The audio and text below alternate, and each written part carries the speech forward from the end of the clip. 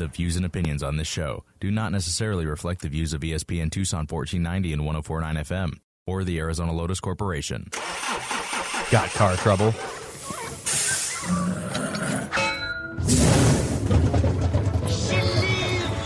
Now's the time to talk with Jerry on the Simmons Car Care Shop Talk Show. Call in now at 719-1490. Well, if you're one of the millions who own one of them gas-drinking, piston-clanking, air-polluting, smoke-belching four-wheel buggies from Detroit City, then pay attention. I'm about to sing your song, son.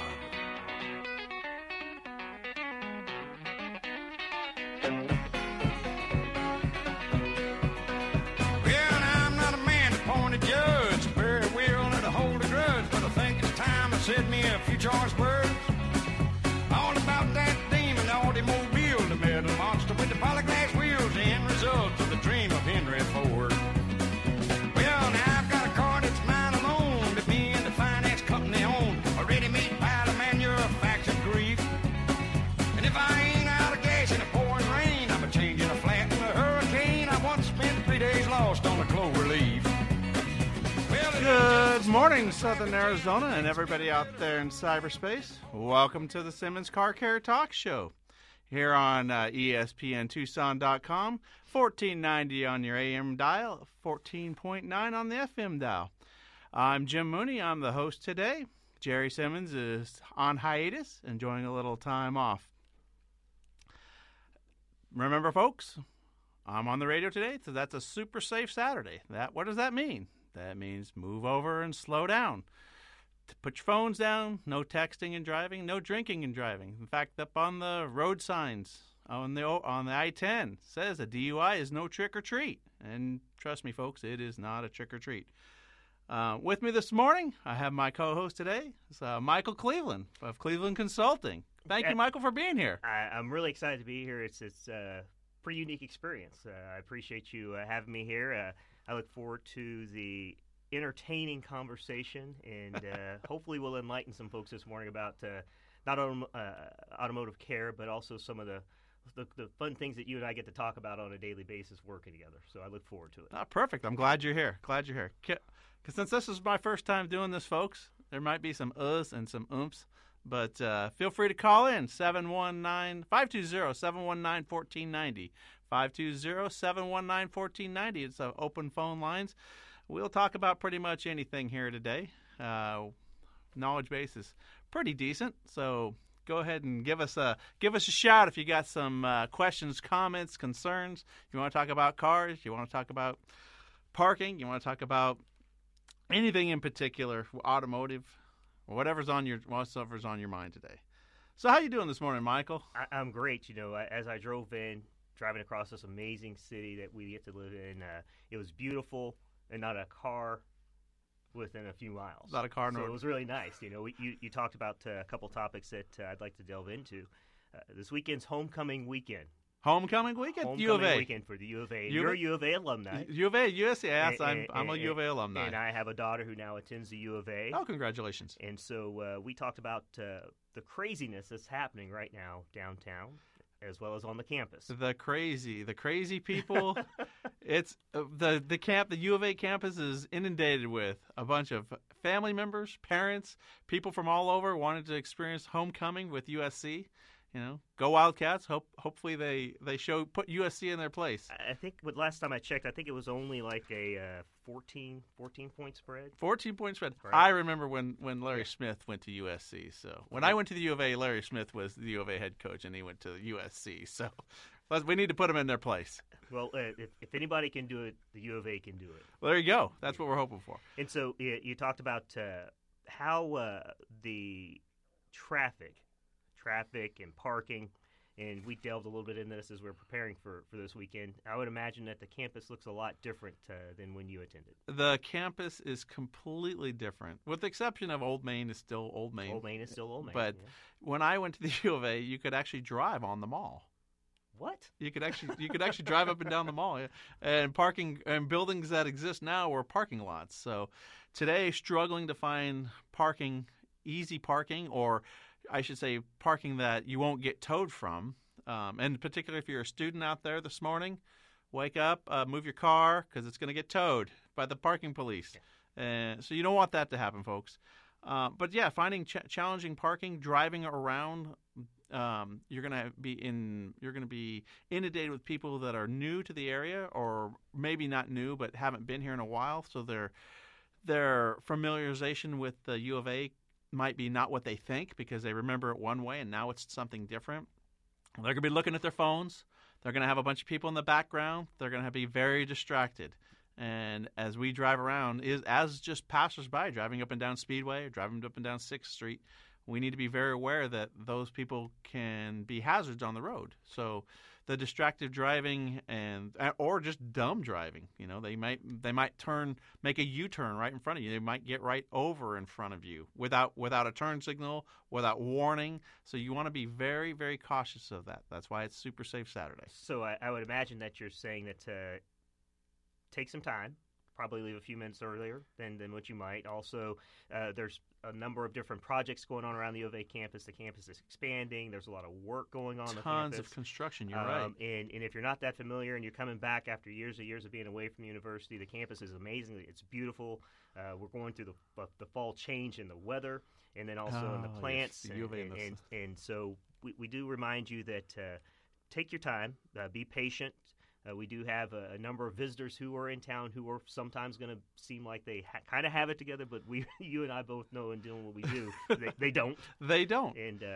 And you bring up a great point. The U of A has a lot of resources. There's a lot to do at the university that's just not football or students. There's a lot of events that occur there on a daily basis. So as people interact with the university itself, and you're talking about the homecoming game, what is it, 50,000 people? 54,000. 54,000 people. A possibility of 54,000 a possibility of 54,000 people. That's probably, 25,000 cars.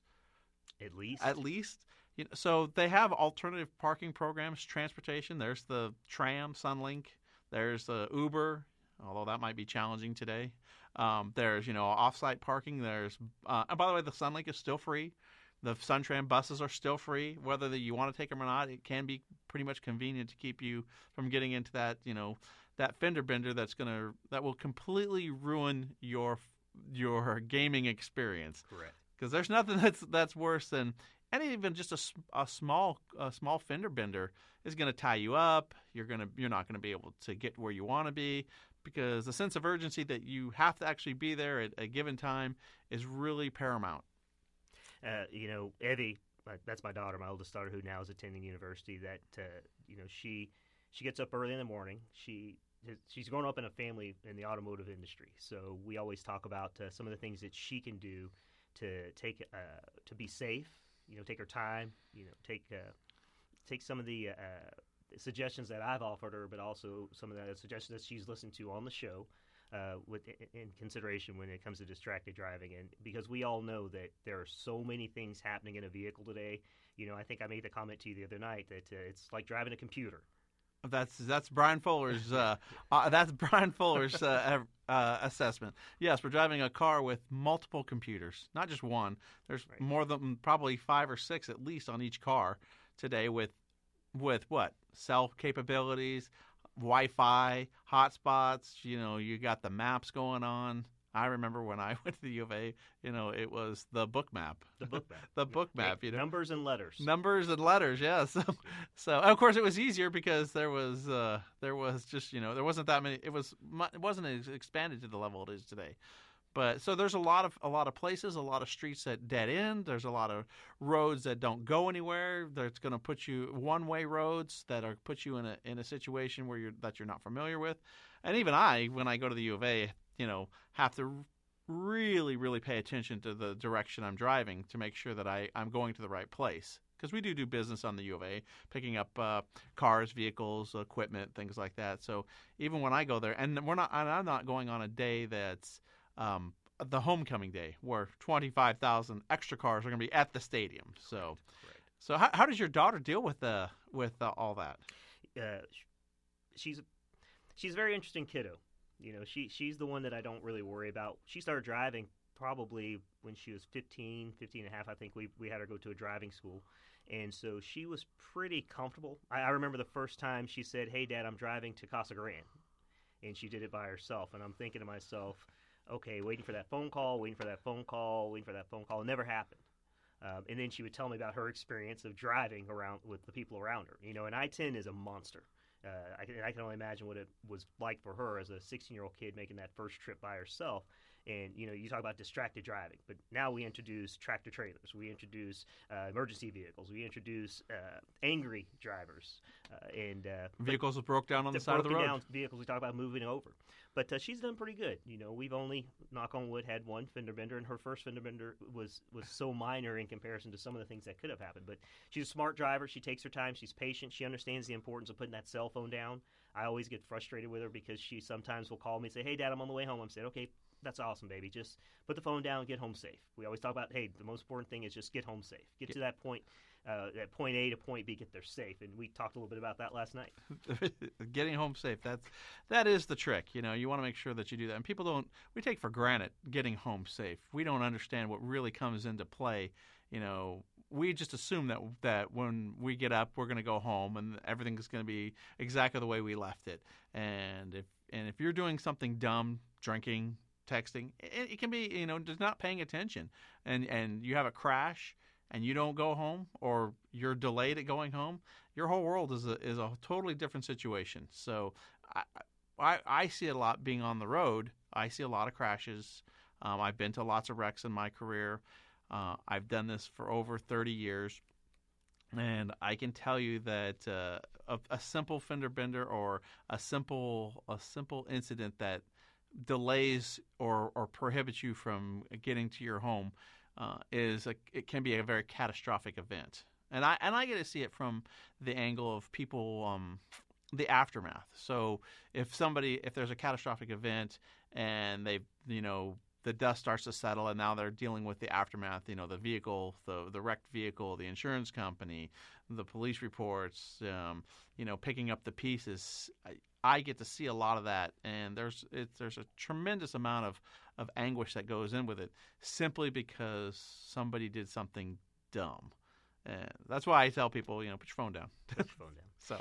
So I thought it'd be interesting today. You invited me onto the show as kind of a lay person, a person who maybe isn't as strong at turning the wrenches under the hood. You know, we talked a little bit about this last night in our preparation.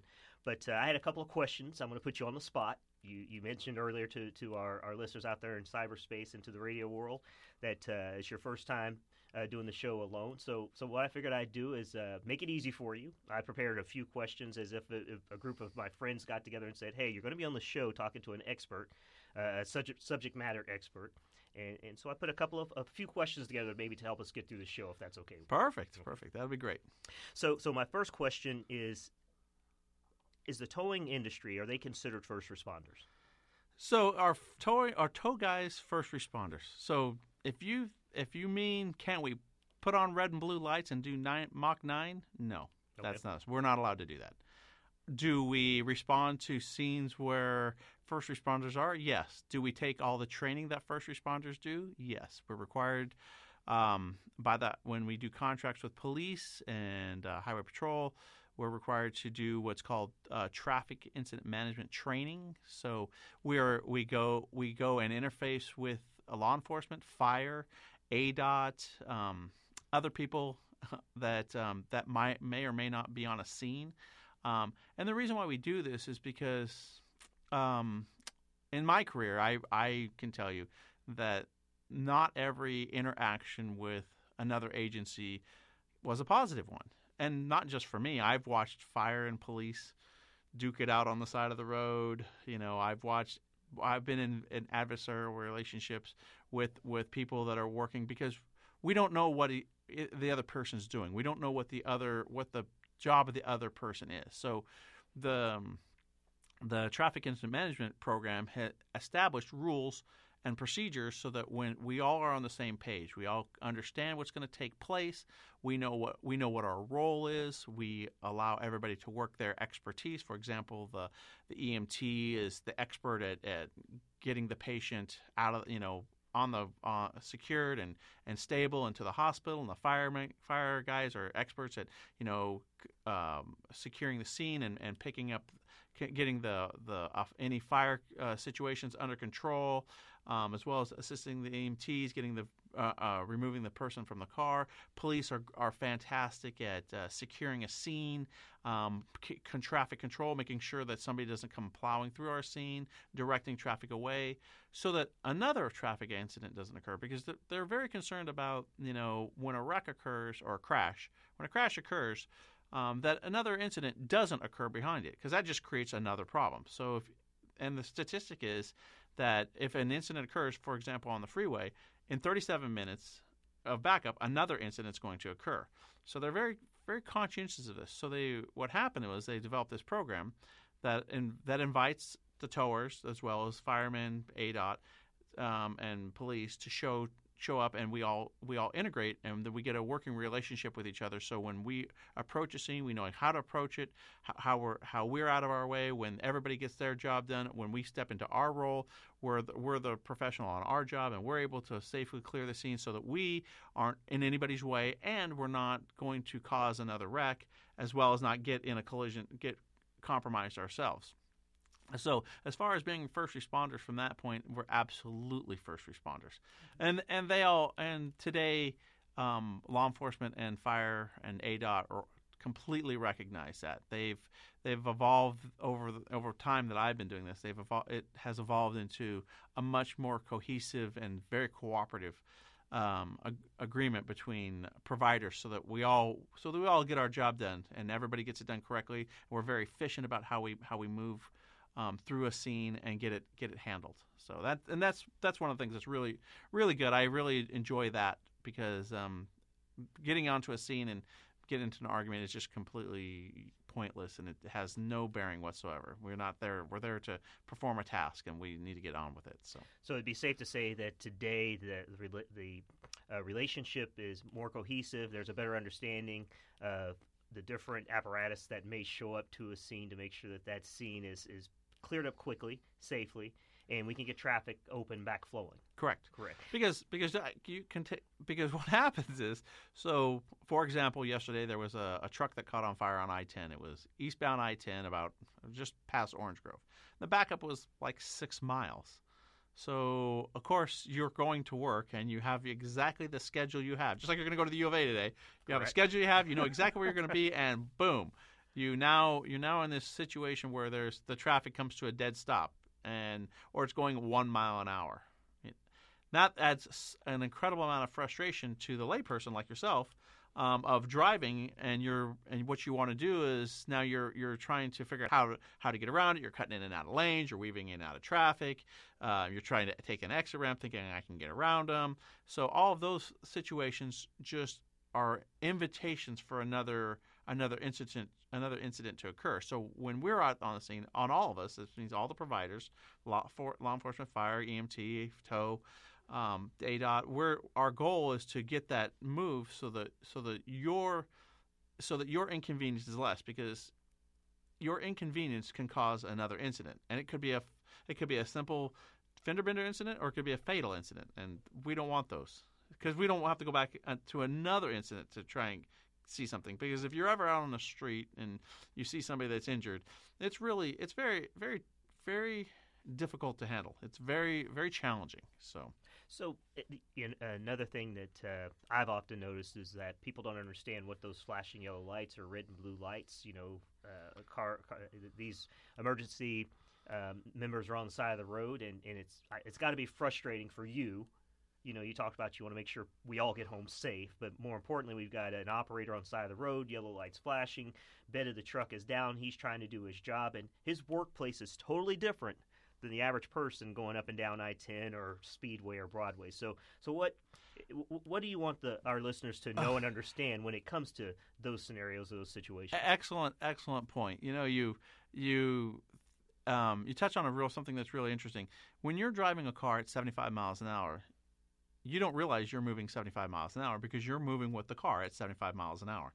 You're just going down the road, and the only reference point that you have of moving 75 is your speedometer, or looking at a wall on the side, watching the wall go by, correct? And that doesn't seem like you're moving very quick. If you're on the side of the road and the traffic's flowing by you, 75 is an incredibly fast speed. It is wind, just sheer wind that comes up from moving trucks or moving cars is very powerful. So when we're on the side of the road with flashing lights, and which you're supposed to move over, and it is a law that you're supposed to move over or slow down or move over to give somebody room to work. You don't understand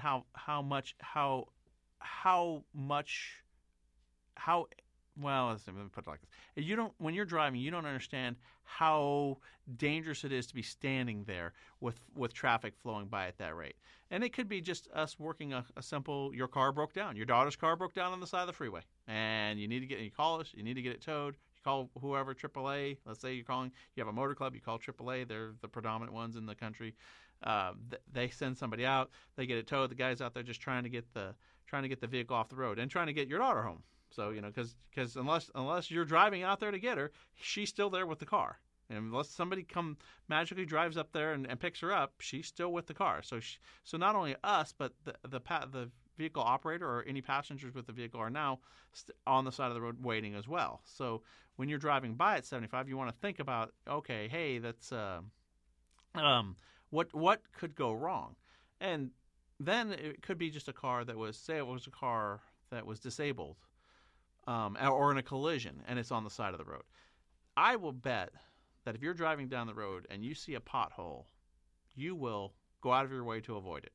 Am I right? That is correct. So nobody wants to drive through a pothole. One, it's uncomfortable. You're going to be thrown out of your chair, right? Right. Two, you probably could wreck your car. You could damage your car. So as you're driving along and you see the disabled car on the side of the road, think of it as a pothole. You don't know what's going to happen. What if that car on the side of the road suddenly catches on fire and you're now driving through that? Well, if you move over, what allows is at least you have 12 or 25 feet that you're over, that at least you can avoid that situation. You never want to put yourself in that situation.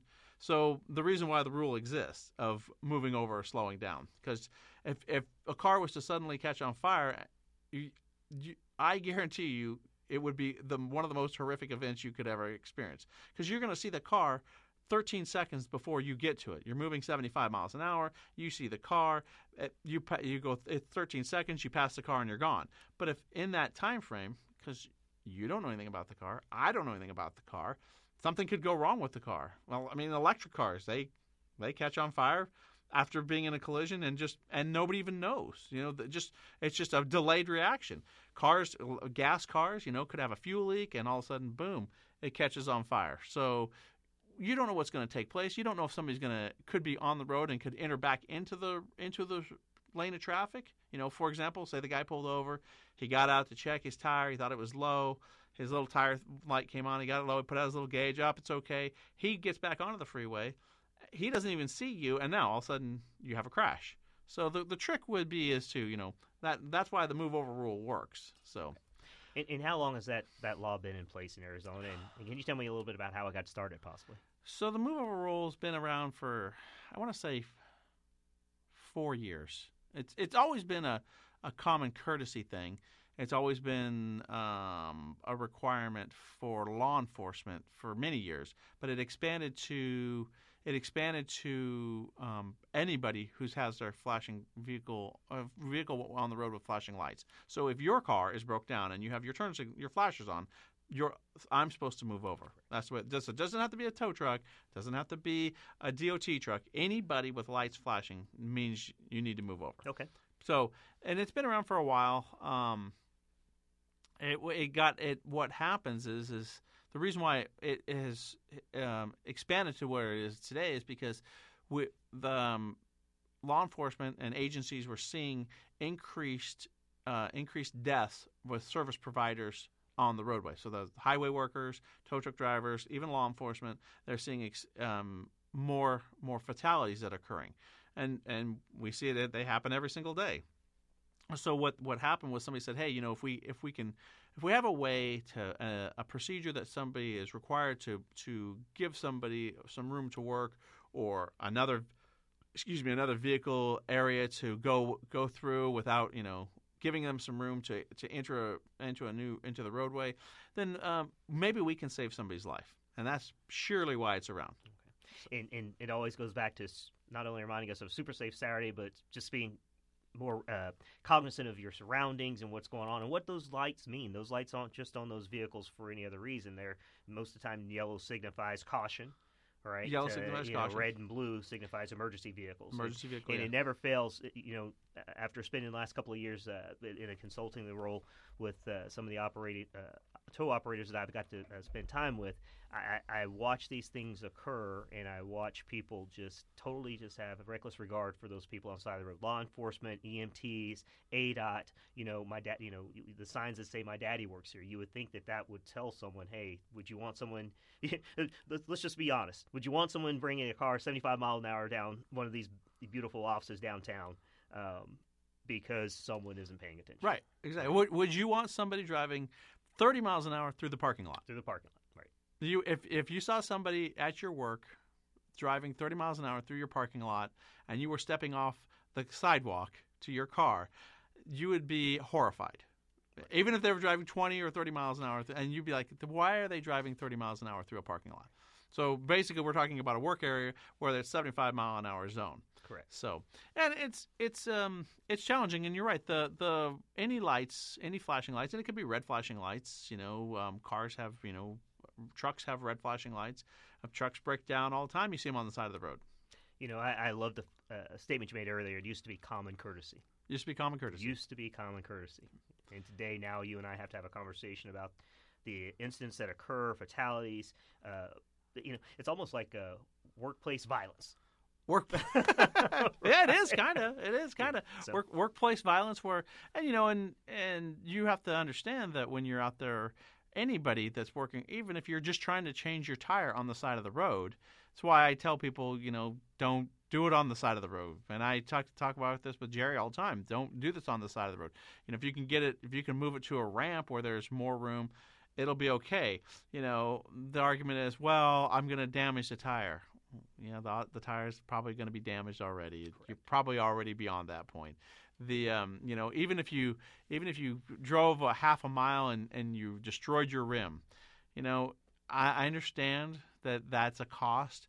But in the grand scheme of things, which would you rather buy? A new rim, a new aluminum rim for your truck, or a whole bunch of hospital bills? Correct. So that's the only thing, and it's like I said, our job is interesting. It just we go through a lot of challenges, and we deal with a lot of challenges like the U of A homecoming. It's like the U of A homecoming, correct. So don't forget, folks, you can call in at any time at 520-719-1490. There is no topic that is, I guess, off the table. No topic off the table today, yes. We'll try and answer any of your questions that you may have. It is the Jerry's Car Care Show. And so we do our best to talk about automotive issues, but from time to time, we venture off to places that we didn't even think we were going to get to. So we'll do our best to kind of come back. So. Well, that's why it's an open phones weekend. So we get it, and since I get to do this, and this is my first time, I get a much wider realm of right, topics. There's bigger I get a bigger expanse, yes, today. So okay, so my next question for you is: we've talked a little bit about Move Over. We've talked a little bit about the towing industry. What is the state of the towing and recovery industry today? What we talk a lot about the evolution of the automobile and the changes that are happening. You mentioned the electric cars. We talk about hybrid vehicles. But what is the state of the towing industry, and what does it look like? Not only what maybe some of the things you've seen in the past, but what does it look like moving forward? So towing is a very mechanical involved industry. It's not going to be automated on anytime soon that I could foresee. Changes in towing equipment and towing apparatus have evolved over time. There used to be old school stuff. We used to tow cars with steel bumpers and on trucks with slings. We don't do that anymore because cars don't have steel bumpers. Cars have plastic bumpers and sensors, passive radar on the front. They have cameras on the front. So towing a car much more challenging due to the fact that the ability to tow and recover a vehicle has a lot less places. In fact, it's funny you say that because we notice on newer Ford model cars they don't have transporter hooks. So years ago, folks, the cars came out with what they would call a T-slot, and actually is a hole in the frame that transporters used, and that's why they call it a T-slot, transporter slot. And the transporter would put a chain in there and chain it down. Well, today they don't do that. They use straps over the wheels. So those holes, because it's a mechanical process in the manufacturing, have been eliminated. It's one less thing they have to do. So those spots are now gone. We can't use those anymore. We have to use straps over the wheels. That used to not be the case. We used to use, it was forever, you chain down the car and it was good to go. Nope. Now you have to put straps over the wheels, and that's the only part you can touch because you don't know, because everything is so on a car. We're geared towards very strong but lightweight vehicles. So a tow truck can be hard on a vehicle if you don't know what you're doing. So the state of towing has progressed from simply a guy that used to ride around in a truck to a technician, almost a technician level with communications, GPS, and sophisticated knowledge of your vehicle and what you need to and what needs to happen to get it from the breakdown point to the shop or to your home or wherever it is you want to go. Or if you are, this actually occurs for us, and it actually will probably occur tonight. If you decide that you're going to drive to a location and then you partake in a lot of fun and decide that you don't want to drive home, which is the smart move, we tow the vehicle home for you. There's nothing wrong with the car other than the driver. The driver made a good conscious decision that driving home was a very bad decision, would be a dumb driving move, so he opted to have the vehicle towed. So it happens, and all of us in the tow industry basically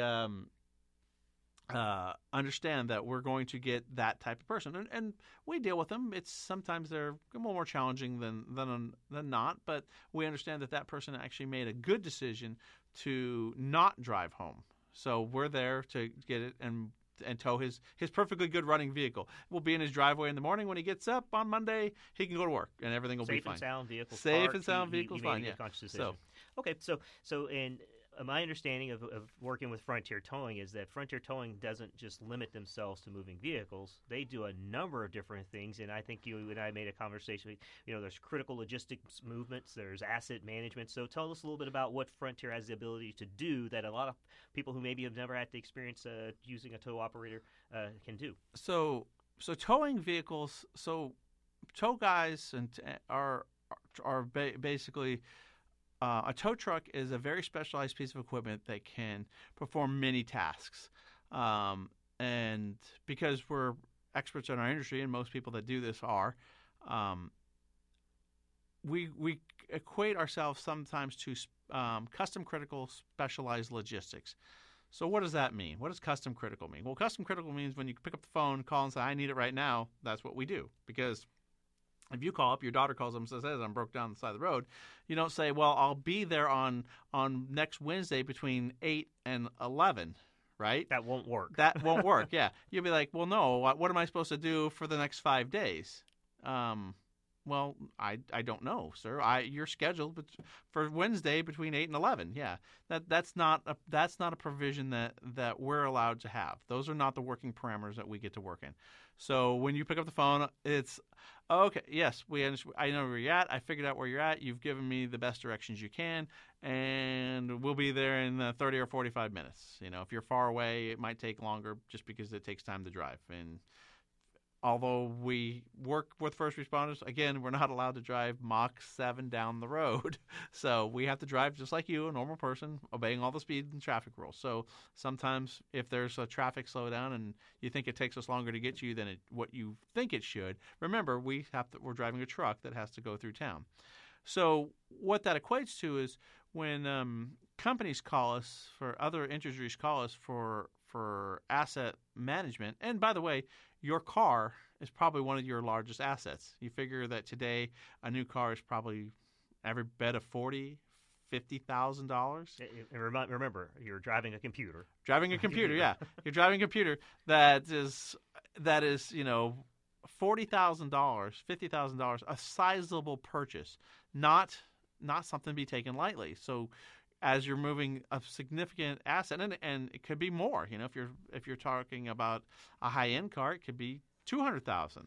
So, if cars, even what is it, the Ford pickup trucks or the Grand Wagoneer. The Grand Wagoneer is $110,000. Yeah, the new Jeep. The new Jeep SUV. Grand Wagoneer, $110,000. That is a sizable asset. That's a very sizable asset that we're trying to move around for you. So other companies call us and we provide that custom critical service because we're able to respond quickly because, well, that's what towing guys do. So we move all kinds of weird things: tanks, water tanks, fuel tanks. I've moved airplanes. I've moved. Let me think here. We move a ton of motorcycles. We have specialized equipment for motorcycle towing, which are in the $25,000 range. That you would think, wow, a $25,000 motorcycle, yeah, or $30,000 motorcycle.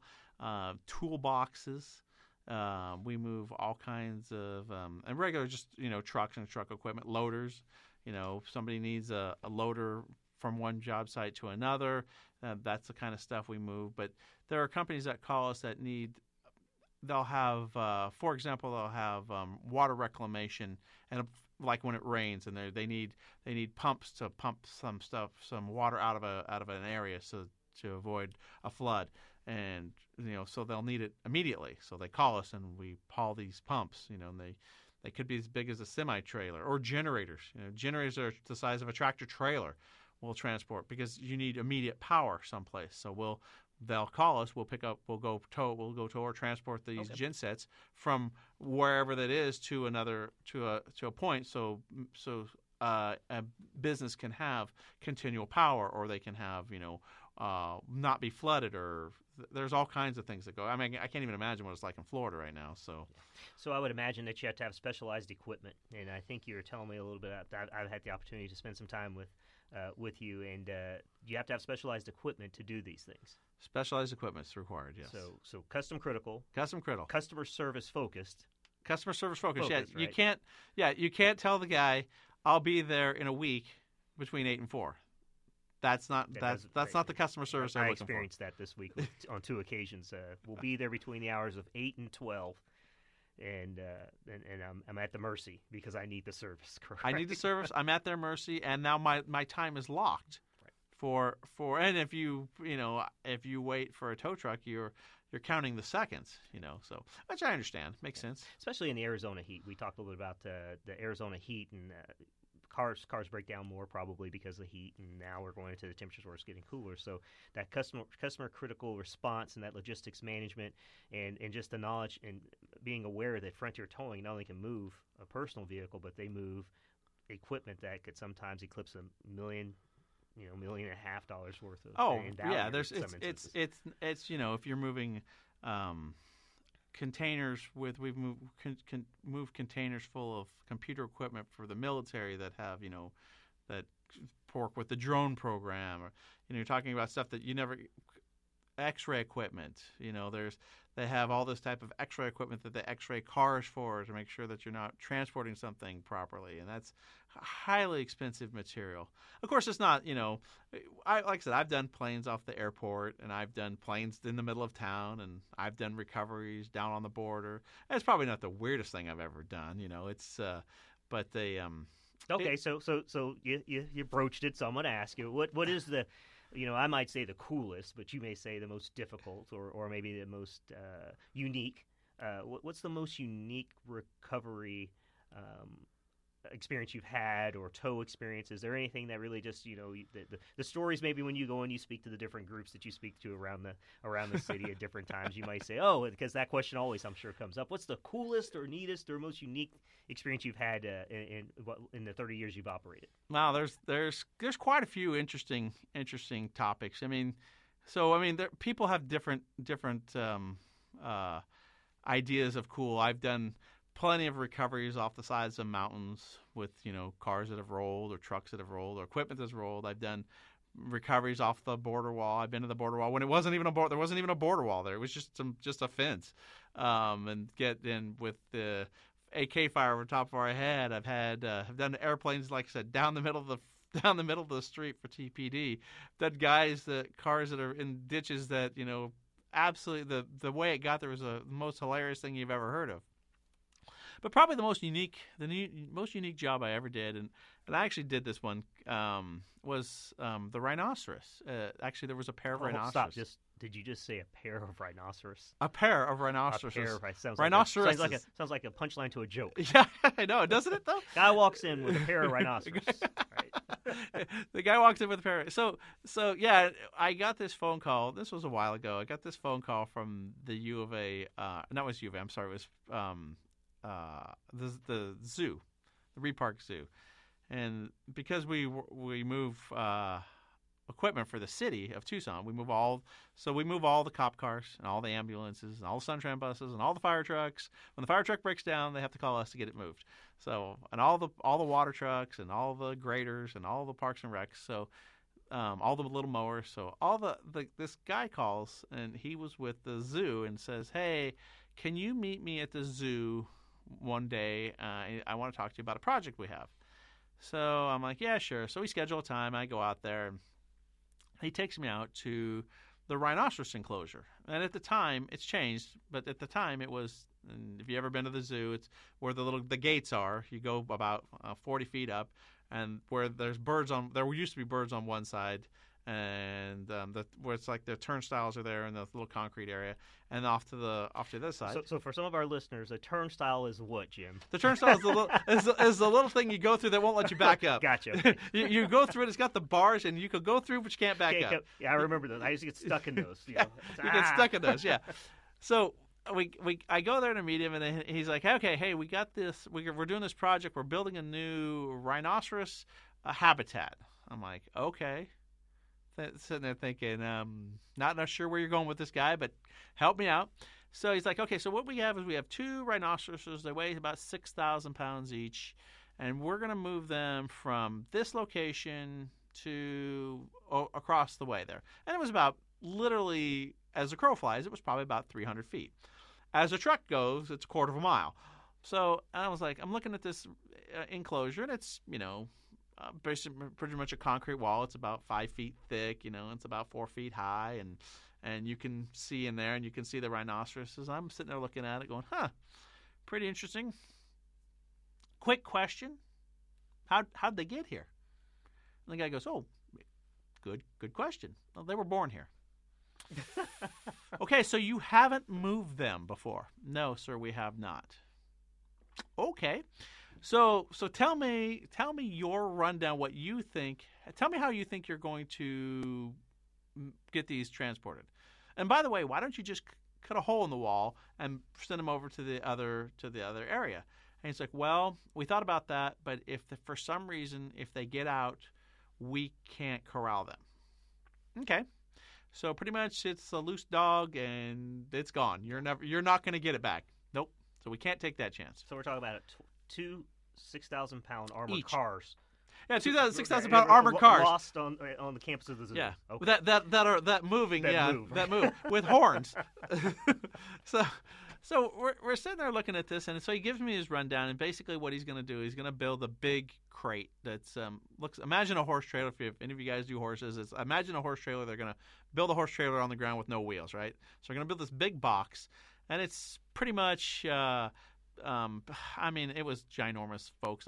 It's very hard to explain, but imagine, the biggest tubing you can imagine with bars that are 5 inches in diameter, so that they could, once they got them in there, they could pin them in. It's not like you can just close a gate, folks. We're talking about heavy duty stuff and on bearings, and they went to this huge, elaborate expense so they could safely transport these animals.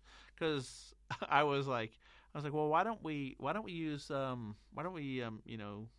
I've done horses. Why don't we use some sedative? And he's like, "Well, that's great. Then what do I do?"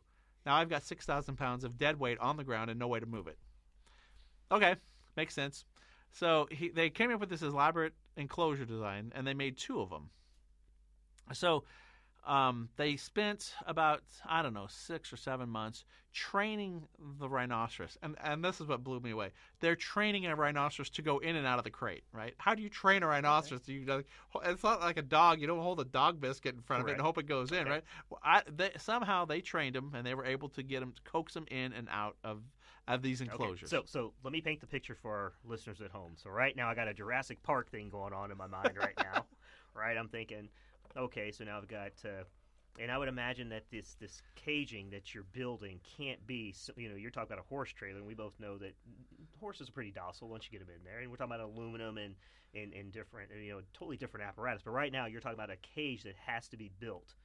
And then on top of the cage. Oh, by the way, the cage weighs 6,000 pounds on its own. So we're talking about 12,000 pounds. But I've got to now teach this animal who's not used to going in and out of this cage how. Or probably not used to being trained. Okay, so I've got a pretty vivid picture. I'm thinking chaos and calamity at this point. So these guys, the 2 guys, I don't know. I wasn't there for the training process.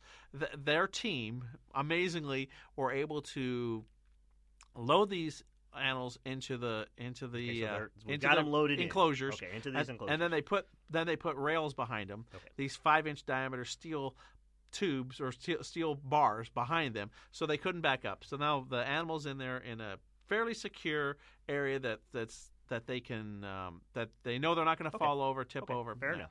So the day comes. We're there, and I think I started at 4:30 in the morning when I got up for this show. So we're there, and I'm there with a truck, and I take a truck that I know I don't have to do loading per se, but I have to have a truck small enough to fit, but where they were going to work in relationship to what I can hold. So remember, we got to hold 12,000 pounds. So I have a tow truck in there. That's a medium duty flatbed style tow truck. And we get there, and it's me and TEP had actually showed up with one of their 25,000-pound forklifts to. So this was a collaborative effort. At this point, you've reached out to some of your other contacts. You said, "Hey, here's what I need," and so the equipment shows up. So I got the flatbed, medium-duty tow truck. I got Tucson Electric Power with their big truck, right. and then it wasn't like they didn't want a crane. I asked them why they didn't do a crane, and they were afraid that the swinging motion would be too unsettling for the animal. So now we're concerned about the unsettling of an animal that got stuck in a 6,000-pound. Think of this. Okay. So this is what the crane guy told me. He goes, if you have when you pick up a solid object, it will swing, like a pendulum, right? If you get something in there that wants to move, now you have an oscillating motion spinning motion. Okay. He goes, and we can't control it because now we're trying to pick it. Because you or I aren't running up trying to catch it. Right. You're not going to put your hands on it and be able to stop this thing. And so I'm like, okay. So they came up with the forklift idea. So the day comes and we're there and did they close the park? Because I would imagine that you closed the park, right? Did you close the park? No, it was 4:30 in the morning. Okay, so we're 4:30. We're thinking because it's probably going to take you 30 minutes, right? Okay, I got it. Okay, yeah, okay. It's going to take you 30 minutes. The park opens at the right time. At 9 o'clock. Yeah. Okay, perfect. The park opens. It's going to take no time at all. We've done this. It's going to take us an hour. It's going to take us an hour to do this. Nailed down. We got it nailed down. Everything in there. Let's do it. Yep, done. Okay. Yeah, we got him in there. Boom, boom, boom. Everything's going to go just like a smooth as glass. A watch that doesn't work today. Okay. So imagine your Swiss watch not working Swissly. We get there and we're waiting and they can't get the animals to load. Hold on. You told me 6 to 7 months of training, right? 6 to 7 months of training. So... And so they can't get them to load. They have to get, and by the way, they have to get the pair in together. They're always, and they're in 2 separate units, but they have to load them together because if the animals, once the animals are separated, since they've never been separated, they get agitated. Agitated, yeah, exactly. Thank you. Like driving through traffic or hitting a pothole. Exactly. Yeah. Now I got agitated rhinoceros. And imagine agitating a 6,000-pound rhinoceros. Wow. I would want to do that. So they're messing around and it's 4:30, it's 5:30, it's 6:30, it's 7:30, and they're like, we're gonna call it for the day. We're just gonna call it. We're not gonna do it. And then it's like 7:30. They're just about ready to get down there. Oh wait, we got them in. So now it's 7:30 in the morning. So the forklift guys go, the TP guys go in. They got their animals set. They go in. They have steel plates down where they're going to work, big steel plates, and we're talking about road plates that are 2 inches thick, down to create a path where they can put this big forklift. They get set. I back in on this, and literally it's a freaking goat path. It's literally the width of a golf cart, like 7.5 feet. So I'm hanging off each side. The guy gets in. He starts to get in with the forklift to get pick up and gets stuck. So now the forklift's stuck. I'm like, awesome. But hey, you have a tow truck there. So right? Yeah. So they're like, well, what do we do? So the forklift guy's like, I don't know. I'm stuck. The wheels are just spinning. He can't move. And he's like, great. So I'm like, okay, well, here, let me try. And so I move out of where I'm at, and I turn around. I drive in. I get out I put my bed down, and I get out my snatch block and my winch cable, and I winch the guy out of his hole so he can move back and forth. So he now gets realigned and gets where he needs to pick up. Now I have to back out of where I'm at, turn around, put everything back together. And I wouldn't imagine that a tow truck that size of equipment probably wasn't like moving a little a Yugo or no, Ford good, Fiesta. excellent point. Yeah, it wasn't like I could just spin this thing around, in on a dime. Turning it around was, a 2,000 point turn, up an inch, back an inch, up an inch. So I finally get it turned around twice. Get back to. Is there any video evidence of any of this? There was. I think the cable guys were out there, the zoo guys out there. I never saw it, but I know they were out there because the camera probably guys. Somewhere there's a VHS tape. Someone's dusted off. It's the 8mm. rhinoceros move. It's 8mm video. Oh, even better. They're out there. Well, the reason why I know they were out there is because they were trying to do this while I'm trying to move around and say, hey, can you back up while I winch this guy out of the way? So they're having to move their mics and their stuff out of the way. So when we get the guy out, he gets in there. I get back into where I need to get. They pick up the crate, and of course, what they thought was going to happen happened. So now we have agitated animal on our forks, and you can actually, mind you, a 25,000-pound forklift weighs about 50,000 pounds. Correct. And so you can actually see the forks moving because this rhinoceros is shaking, and now we're going to pick it. We got to pick it up 5 feet off the ground to get on the tow truck, right? So they pick it up and back up and swing around and do their 83-point turn and finally get it on the truck. Okay, so now they got on the truck and they're holding it there because the animals are moving, and you can actually see the truck moving, swaying back, swaying. Forth, yeah. You can see the truck moving even with the forklift still holding the unit, right? So we get out and I put straps on, a lot. A lot of 4-inch straps. I mean, a lot. I would tell I'm strapping it down like there's nobody's business because I'm sitting there thinking.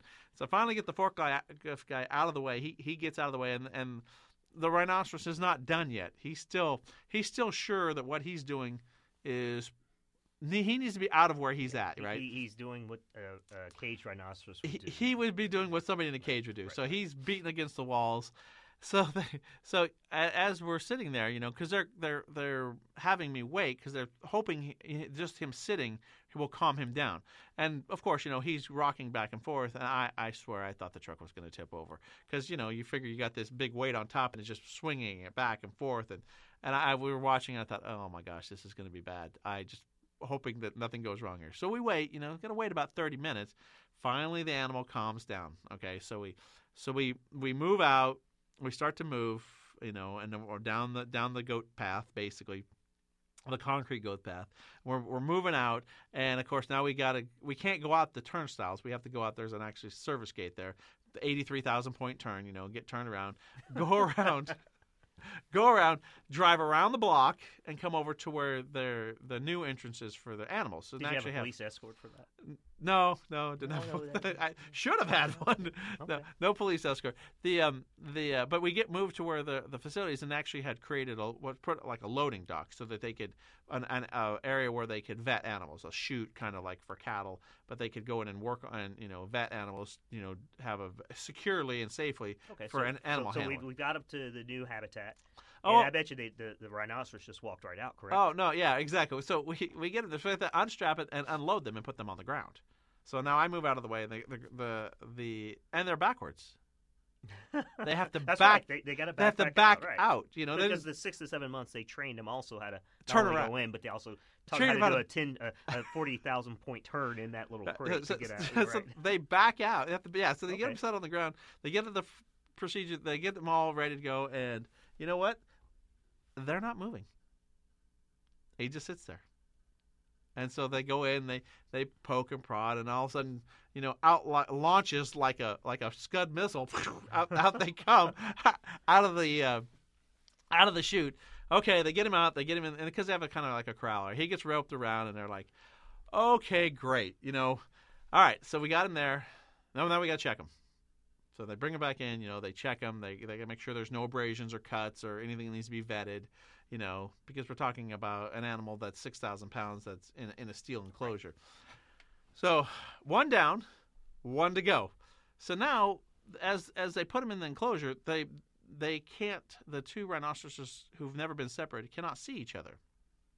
So as they're looking, they can hear each other, but they can't see each other. So they're calling to each other. So now the male, which was the first one we moved, was just pretty much going around in circles trying to figure out where the female was.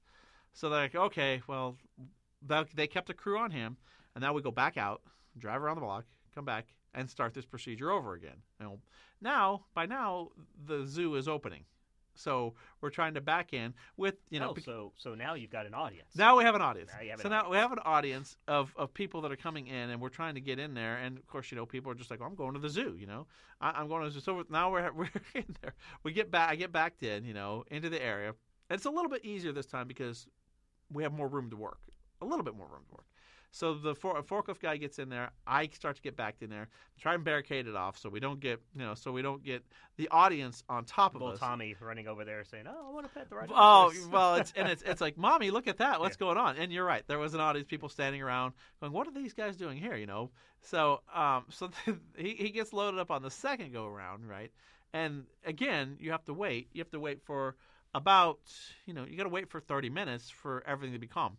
Does the pick. Again, the 83,000 point turn, trying to make sure that, and now because there is an audience, it's super critical to make sure that nobody's running in and around you, because people have this innate ability to just dart in places. And we're talking about, a 25,000 pound forklift that weighs 50,000 pounds with 12,000 pounds is 5 feet in the air. Yeah. Not a Just great a catastrophe waiting to happen. Yeah, not a great situation. I mean, we all of us understood what was going on, so we were all working in a safe mode. We're all, everybody's standing back, So we get back to the truck, and of course now where I'm at isn't where I need to be because I can't get as close as I want to. So now I have to reposition so I can get lined with the forklift, because the forklift can only turn such a certain way because you have to kind of turn the truck so you can get basically perpendicular. So that takes time, and I'm trying, of course, on the goat path, I finally get that loaded down. So now we got to figure out how to back the forklift out of the way because it's jammed. So he has to shift back and forth finally after I get strapped, and now it's another 30 minutes of trying to get this animal calmed down, while the team was over on the other side, looking at the looking at the other animal. So we get that done, get it strapped. Now I've got to use traffic control to get out of the park while I'm trying to get out of the park. Because at this point, the park is open, so open for business. So we got people coming in. People rolling around. Yeah, finally get out, get stretched, get around the block, get around the corner, do the same procedure.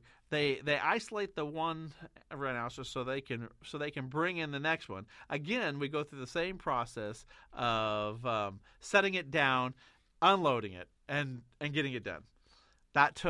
We were there till 2:00 in the afternoon. Wow, that's a pretty cool story. That was probably the most interesting I ever did. And it's interesting because we talk about the uniqueness of the industry that you're in. Some really cool stuff that you get to do and experience. And I do have a question for you. Do you remember the names of the rhinoceros? I do not remember the names. They were unique names. But I can be honest with you, I don't remember. I probably have it somewhere in my notes. We'll probably try and track those down. Maybe at the try and second half track of the that show. down. And see. Maybe one of our callers will call in and maybe we'll give something away. Maybe, I don't know, a free tow or something. I was there that day. I was there that day, yeah. It was kind of interesting. Anyways, we're coming up to the top of the hour. We're going to go for a quick break here for station identification. Remember, 520-719-1490 if you got any questions, guys. And we'll be back in just about 2 minutes.